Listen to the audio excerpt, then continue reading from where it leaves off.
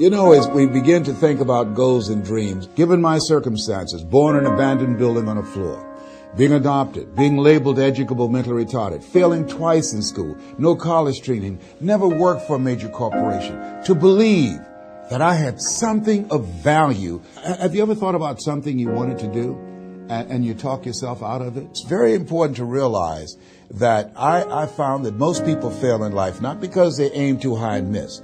Most people fail in life because they did just like I did for so many years. They aimed too low and hit. They didn't believe in themselves. So I want you right now to revisit and look at your goals and dreams, and let's raise the bar. And I want you to say with me, it's possible.